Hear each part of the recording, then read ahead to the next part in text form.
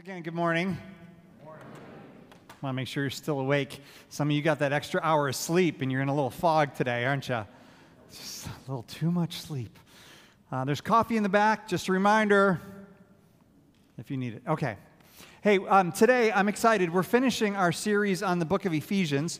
It's an amazing book that Paul wrote a few years ago. And this book, the primary purpose of the book is this idea of identity, to figure out who we are, and the phrase over and over again that's used is that we are in Christ.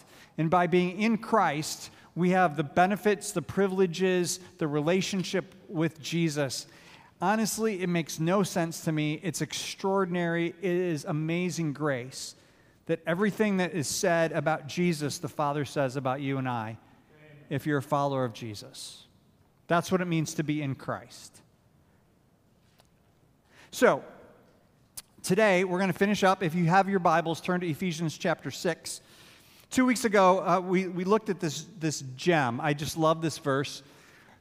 And further submit to one another out of reverence for Christ. Paul, if you recall, he's writing to a church in Ephesus, which is a city in Turkey, modern-day Turkey. You can go there today. It's fascinating. I think it's one of the most amazing archaeological finds in the world today. I traveled there. It's incredible. It's like a real place, real people.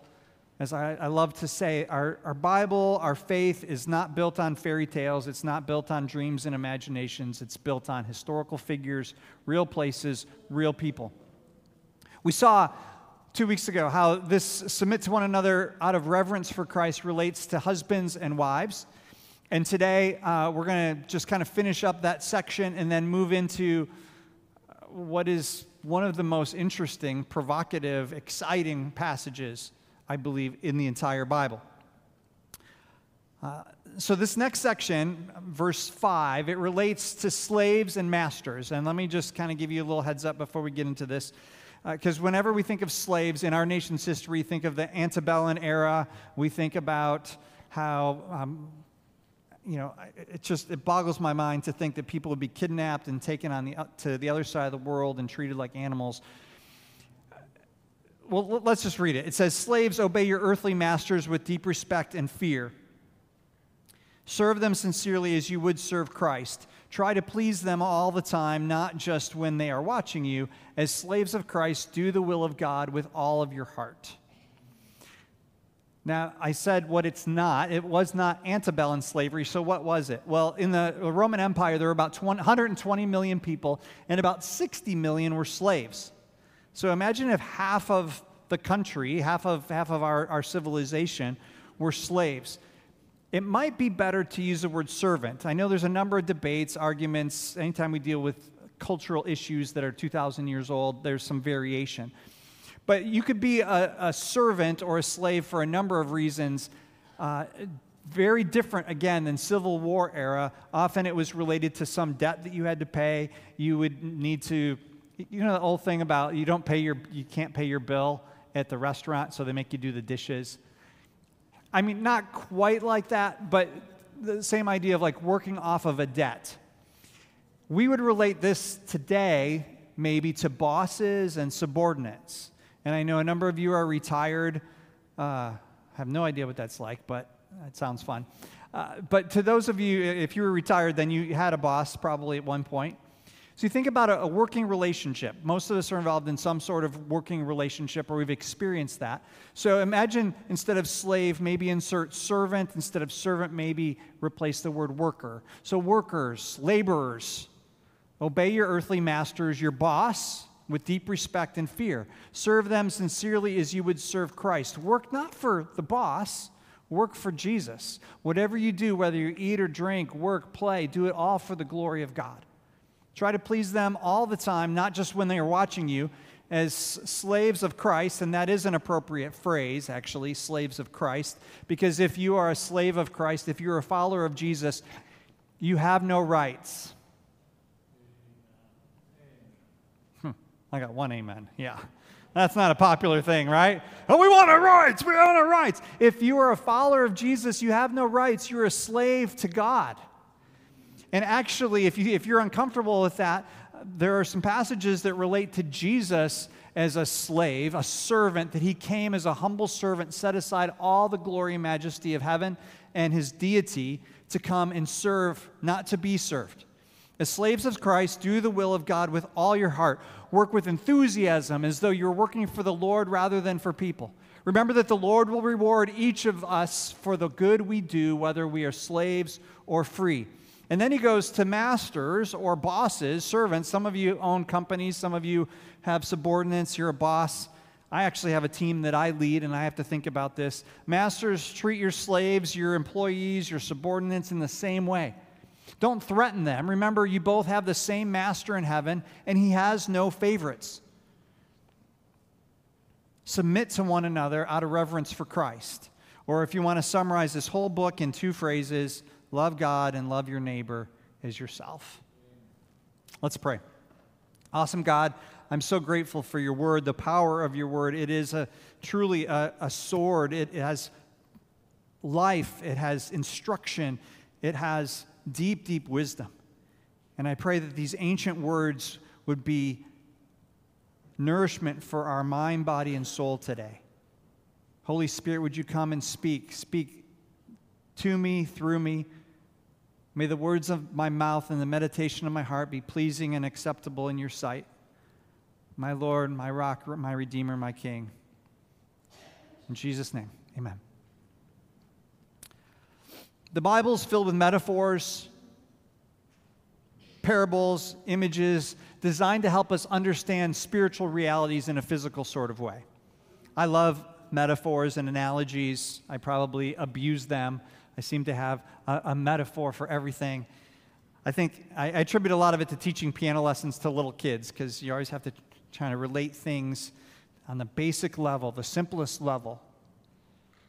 Paul's final teaching in Ephesians introduces this metaphor, this motif of a battle, of armor, of warfare. And he says this, a final word, be strong in the Lord and in his mighty power. I love that line. Be strong in the Lord and in his mighty power. Would you just say that with me? Be strong in the Lord and in his mighty power. Put on all God's armor so that you will be able to stand firm against all strategies of the devil. We all want to be strong. We always see action movies, whether it's the Marvel films or DC or even Rocky. Some of you remember Rocky back in the, we want to be strong and powerful. Yeah. But notice, Paul doesn't say be strong. He says be strong in the Lord. He doesn't stop there. He says, and in his mighty power. Our strength is not from our ability. It's not from us. It's from the power of God moving in and through us. And family, I want to tell you, if you're a follower of Jesus, you have the Holy Spirit living inside of you. You have power and you have authority. Now, that's not power and authority for you to use for your own benefit. Hey, look, I can do tricks. I can push this car across the street without turning it on. I can bench press 1,000 pounds. I can, by the way. No, I can't. But not for our glory, but for God's glory. We are engaged in a war, family, a war. And we recognize war when we turn on the news and we see what's going on in Israel and Gaza, when we see what's going on in Ukraine. And we recognize just how awful and how destructive, how powerful those forces are. We are engaged in an equally, if not more, powerful battle. It's a battle between good and evil. It's a battle that you and I experience every single day. And you can go to any country in the world, speak any language in the world, and you're going to have that same encounter because there are forces of good and evil at work all the time. And I believe it was C.S. Lewis that talked about how some people, they get really caught up in the spiritual warfare and they get overwhelmed and fearful. And that's one extreme that's very dangerous. The other extreme is to just ignore it altogether, like, oh, there's no such thing. In fact, it's very interesting to me. There are more people believe in angels than demons. Just think about that for a second. Be strong in the Lord and in his mighty power. Put on God's armor. You don't go into battle without preparation, without armor. I see all of you this morning, you chose to put on some clothes before you came today. Thank you very much. You were prepared, at least your body was prepared for this social time together. And in the same way, we need to put on God's armor so that we can be engaged in the activities in which He's called us to. We are not fighting against flesh and blood enemies, but against evil rulers and authorities of the unseen world, against mighty powers in this dark world, and against evil spirits in the heavenly places. Now, this is where I want to focus for a bit today, because you can't see our enemy. Our enemy is real. We see the effects of the enemy, but you can't see our enemy. It's a little bit like the wind. You can't see the wind, but you can see the effects of the wind. Some people will say, I can't see God. Well, no, you can't see God, but you can see the effects of God. You can't see love, but we know love is a real thing. Just because it doesn't fit in a test tube doesn't mean it's not real. You can't see the enemy, but the enemy is real. There are spiritual forces that want to steal, kill, and destroy. I've shared this story, but it's worth repeating. Many years ago, I was, for one of my, I think it was a master's class, I had to interview someone of another faith. And so I found this gentleman. I called him the wizard. He looked like a wizard, the white hair and the whole bit. He's a fascinating guy. He was a neo-pagan. And I sat down with them over lunch, and I said, just help me understand your faith, your beliefs, the things that you go. First of all, he had a PhD in philosophy. So he was a pretty learned man and a pretty aged man at that. So here's this very intellectually minded, very deep thinker, very experienced. He had been involved in neo-pagan work, however you would call that, for a long time. And he told me he would go out to the woods and talk to the goddess Isis and the deer, and I wasn't sure how much preparation was involved for that. But whatever. I mean, we all have our thing, right? It was Michigan. Just saying. Some of you will get that later. So we're going through, what do you believe? What is your faith built on? What is your authority? And then I just asked him this question. I said, so tell me about evil. Does evil exist? And he says, of course evil exists. Absolutely evil exists. And he went on to embellish. And I said, where does evil come from? And he said, well, I don't believe in a devil with a red outfit and horns and a pitchfork like you do. I'm like, well, I can't even, I believe in Satan, in a devil. I don't know about the pitchfork and horns. That was some comic book or something. But I said, okay, fine. So you don't believe in Satan. Where does evil come from? And he says, boy, I don't know. I almost fell off my chair. You have a PhD in philosophy and you have no explanation for evil. I mean, there are some religions that don't believe in evil. Everything's just wonderful and it's just all your imagination, and I could deal with that. I mean, would disagree, but, if you live in a fantasy world where evil doesn't exist, read the newspaper. But he believed in evil, but he had no explanation for it. The Bible has an explanation for it, and the word is Satan, and the word is demons, and these are spiritual realities. But here's the thing, family. The enemy, it says, is not flesh and blood. So let me say this. That means, despite what you may think, our government leaders are not the enemy. The gang leaders in our city are not the enemy. Drug dealers are not the enemy. Sex traffickers are not the enemy. Abortionists are not the enemy. They're all masterpieces created in the image of God with dignity, value, and worth that have been hijacked by the enemy, that are pawns of the enemy, that have been deceived by the enemy. Many of you have experienced a transformation in your life from darkness into light. And some of your stories are pretty dark. Some of them maybe not so dark. But regardless, our enemy is an unseen force or forces. Family, we have to get this. Every time I look in the eye of another human being, I'm looking at a masterpiece, no matter who that person is. And there's a possibility that despite whatever occupation, whatever activity, whatever things they do that drive you crazy, think about your next door neighbors in some cases. That they are not only are they not the enemy, they have the possibility and the hope of redemption. Several years ago when Saddam Hussein, Saddam Hussein, yes, and Osama bin Laden, both of those guys that we all know were enemies of this country, I remember I spent a lot of time praying for them. I thought if those guys met Jesus the way that Saul met Jesus and became Paul, the one who was responsible for martyring Christians, becoming the guy who wrote this book, then surely there's hope for even these evil people. Of course, Scripture says no one is righteous, not even one. We are all broken. We are all sinful. We are all sinners in need of God's grace. So I need to linger here just for a moment because it's especially during election season because it's so easy to demonize people.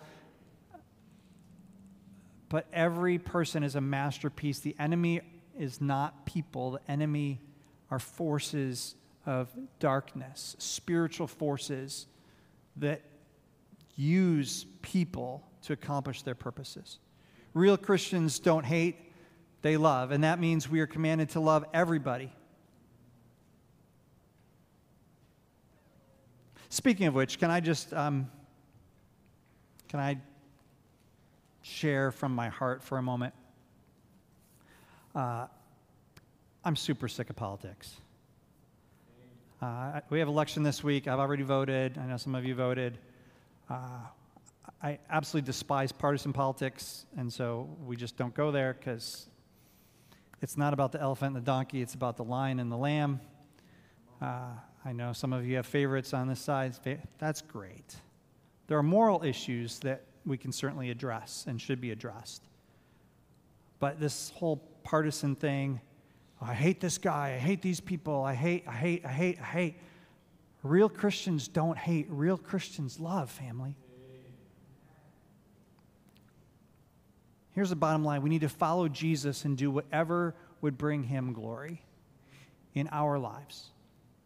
Voting isn't, I think you should vote. I think everyone should vote. It's a freedom. It's a privilege. It's not something that's in the Bible. The Roman Empire, they didn't have a chance to vote because half of them were slaves. But it's a privilege. But you can't stop at voting. I mean, voting takes about 5 minutes every year. How about follow Jesus the rest of the time, the rest of the year? What would Jesus do? This means caring for and protecting life from the womb to the tomb, which is why we support Bella Vita and others. This is why we care about refugees and widows and strangers and orphans. Those are things that Jesus would care about. We know he cared about. That's why we support people like Water for Ishmael. We need to be involved and engaged in helping the widow, the stranger, the orphan, the poor, the unhoused, which is why we participate and serve and support Cherry Street Mission and Toledo Gospel Rescue Mission. You know, some of these issues are elephant issues. Some of them are donkey issues. Forget the animals. What does it mean to glorify God? What does it mean to love well, to love people? Sin is rampant in our world, but people are not the enemy. They are pawns in a cosmic battle between good and evil. Don't blindly follow a TV commercial or a lawn sign. Stand up for what would honor Jesus. And that's all I'm going to say about that today.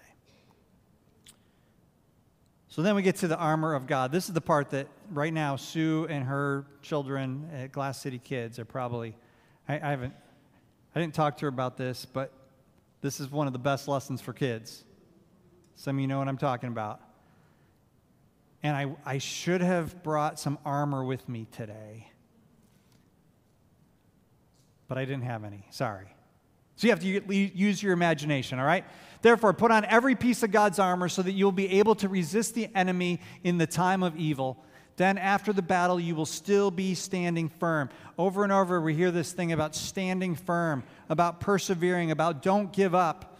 Be strong in the Lord and in his mighty power. An hour on Sunday is not enough, family. A quick prayer before bedtime is insufficient. We are in a war, and war is not a hobby or a part-time endeavor. It's a lifestyle. If you've ever been on a battlefield, and I'm grateful that I have not, but it's not like you punch a clock in, and punch out.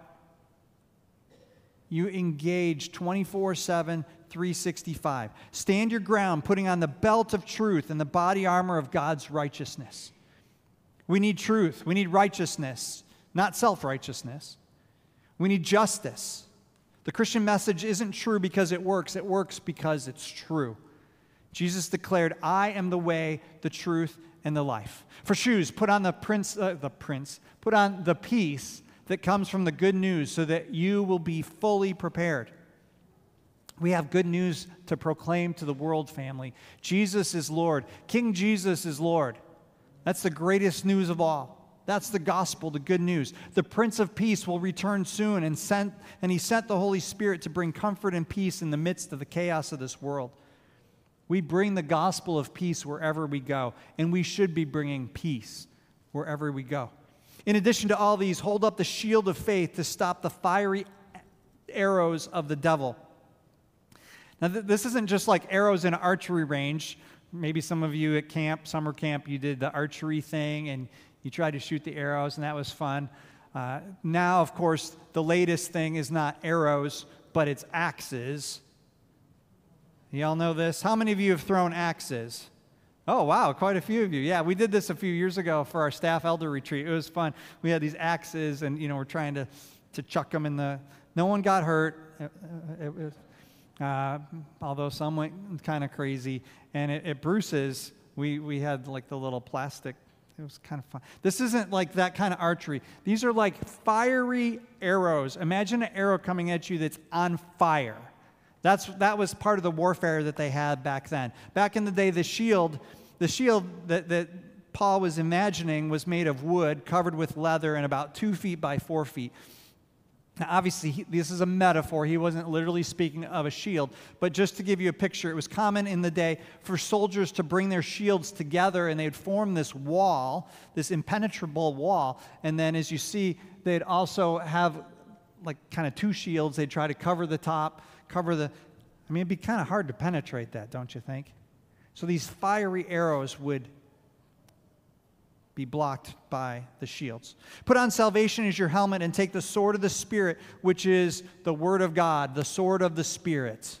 We used to have these things called sword drills when I was a little kid. And you get your Bible, and the first one that could find the passage won a prize. Okay, I have to ask, how many of you have done a sword drill before? Oh, okay, so you know what I'm talking about. How many of you won a prize? No, that's okay. The helmet protects the mind where our actions begin. The sword of the Spirit, it's the one offensive weapon. Everything else is defensive. And by the way, there's nothing for the back. It's all this movement, this force, stand your ground, move forward, engage the enemy, not with your power, but with God's power. Let's advance. I don't like retreats. Let's advance. I like retreats, but not for that reason. The sword of the Spirit is the one offensive weapon, piercing the heart. It brings healing and life, except when we cripple the enemy, in which case it brings harm to the enemy. We must be strong in the Lord and in His mighty power. Now, these images are great, especially with children. As I said, Sue's probably having fun right now with this. But, family, I want you to be aware that we are in a battle, that God has given us tools, He's given us weapons. We need to use them. Maybe the most significant application is we need to be in this Word. We need to know the sword. The enemy knows the sword. The enemy tried 3 times to use this against Jesus. Fortunately, Jesus knew it better than he did and tricked him at his own game. But we need to know the truth, and the truth will set us free. It's amazing to me how many Christians don't know the Word of God. How many Christians don't spend any time reading the Word of God. They prayed a prayer at summer camp, Friday night, campfire, cried a little bit, going to heaven when they die, forget it. That's all, we're done. No. That's not what it means to follow Jesus. This is life, family. This book is life. We need to be in it, reading it, studying it, listening to it, talking about it, discussing it. Because the world has such influence in us, it's easy to forget that the world is full of lies. And this is full of truth. What are you going to choose? Pray in the Spirit at all times and on every occasion. Stay alert and be persistent in your prayers for all believers everywhere. I love how Paul recognizes that there's a battle going on, and it's really going on everywhere. It was going on everywhere then. It's going on everywhere. Now we need to be praying for believers. We need to be praying for persecuted believers. There's a group called the Voice of the Martyrs. They have a free newsletter you can get. There's a website you can see, and you can discover how persecuted Christians are living out their faith, are standing up against incredible forces, incredible pain and suffering. They actually pray for us that we would stand up. It's hard to imagine that people that are on the verge of martyrdom pray for us. But I've heard that a lot of them are praying for this country because this country has been so soft, so weak and anemic in our faith. And their prayers are that followers of Jesus in the U.S. would rise up, would stand up, and be warriors of faith, hope, and love. So we need to get on our knees. Paul told Timothy, fight the good fight for the true faith. Hold tightly to the eternal life to which God has called you, which you have declared so well before many witnesses. We need to fight the good fight of faith with armor on our knees. So as we wrap up, I want to invite you to pray. I want you to get on your knees and fight. That's where the battle is won. It's not in the marketplace. It's fought on our knees. I want to invite you to Zoom prayer weekday mornings at 9 a.m. I want to invite you to Sunday morning prayer over here in this room at 9:30 on Sundays. I want to invite you to pray with your life group, your spouse, with your family. I know many of you, you're fearful about the future. And let me restate what I said my very first sermon here 8 years ago. Fear not, fear God. No matter what happens Tuesday, no matter what happens next year, no matter what happens with the stock market, no matter what happens with whatever, fear not, fear God. As I said last week, what you fear most is your God. So you can fear God and make him your God, or you can fear whatever, fill in the blank. I talked to a lot of you live in fear, and it's not just you. Statistically speaking, one stat I saw said 70% of Christians in the U.S. right now are just living in fear. Just all panicked about the future. Family, we know who wins.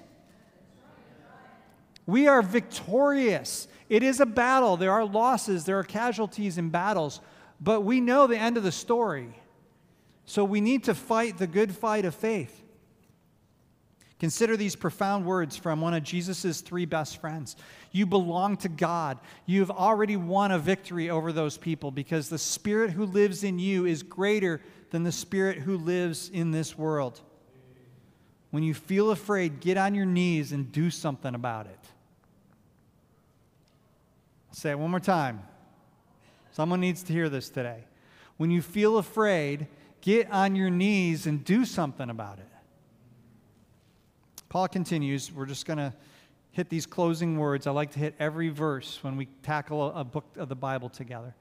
He says, pray for me too. Ask God to give me the right words so I can boldly explain God's mysterious plan that the good news is for Jews and Gentiles alike. He says, I'm in chains now, still preaching this message as God's ambassador. So pray that I will keep on speaking boldly for him as I should. And family, I just want to say to you, pray that I will keep on speaking boldly for him as I should.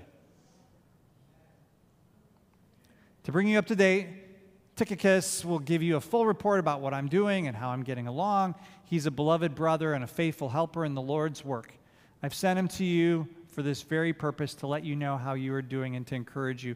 And what I like about this passage, it doesn't have any significance, relevance to us probably today, but it's just another reminder, these are real people, real history, real times, places. And then he says this, peace be with you, dear brothers and sisters. And may God the Father and the Lord Jesus Christ give you love with faithfulness. May God's grace be eternally upon all who love our Lord Jesus Christ. And I was thinking about how to close today, how to close this series, and I really don't know a better way than to close with this. So would you please stand?